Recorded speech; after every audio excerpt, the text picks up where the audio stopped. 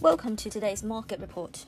The Fed is expected to signal a faster pullback of asset purchases, while the European Central Bank and the Bank of England will meet on Thursday to determine the course for their monetary policies into 2022.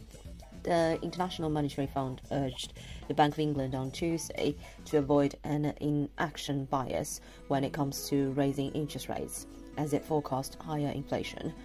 Equity markets will stay skittish as there is tension between Omicron and a busy calendar for central banks, while we stand between two earnings seasons, according to UBS. But we are no longer talking about the same restrictions we had in Q1 2021 or 2020. So in the near term, restrictions across Europe will only be a modest drag on growth.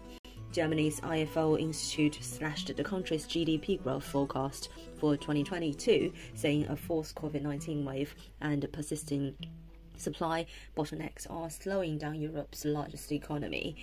At least one person died in Britain after contracting the Omicron variant, the first publicly confirmed death globally from the rapidly spreading strain.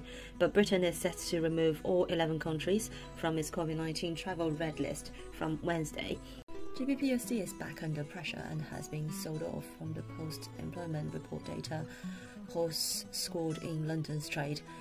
The pound is 12% higher on the day, but below the 132.56 highs and testing lower into the 132.20s.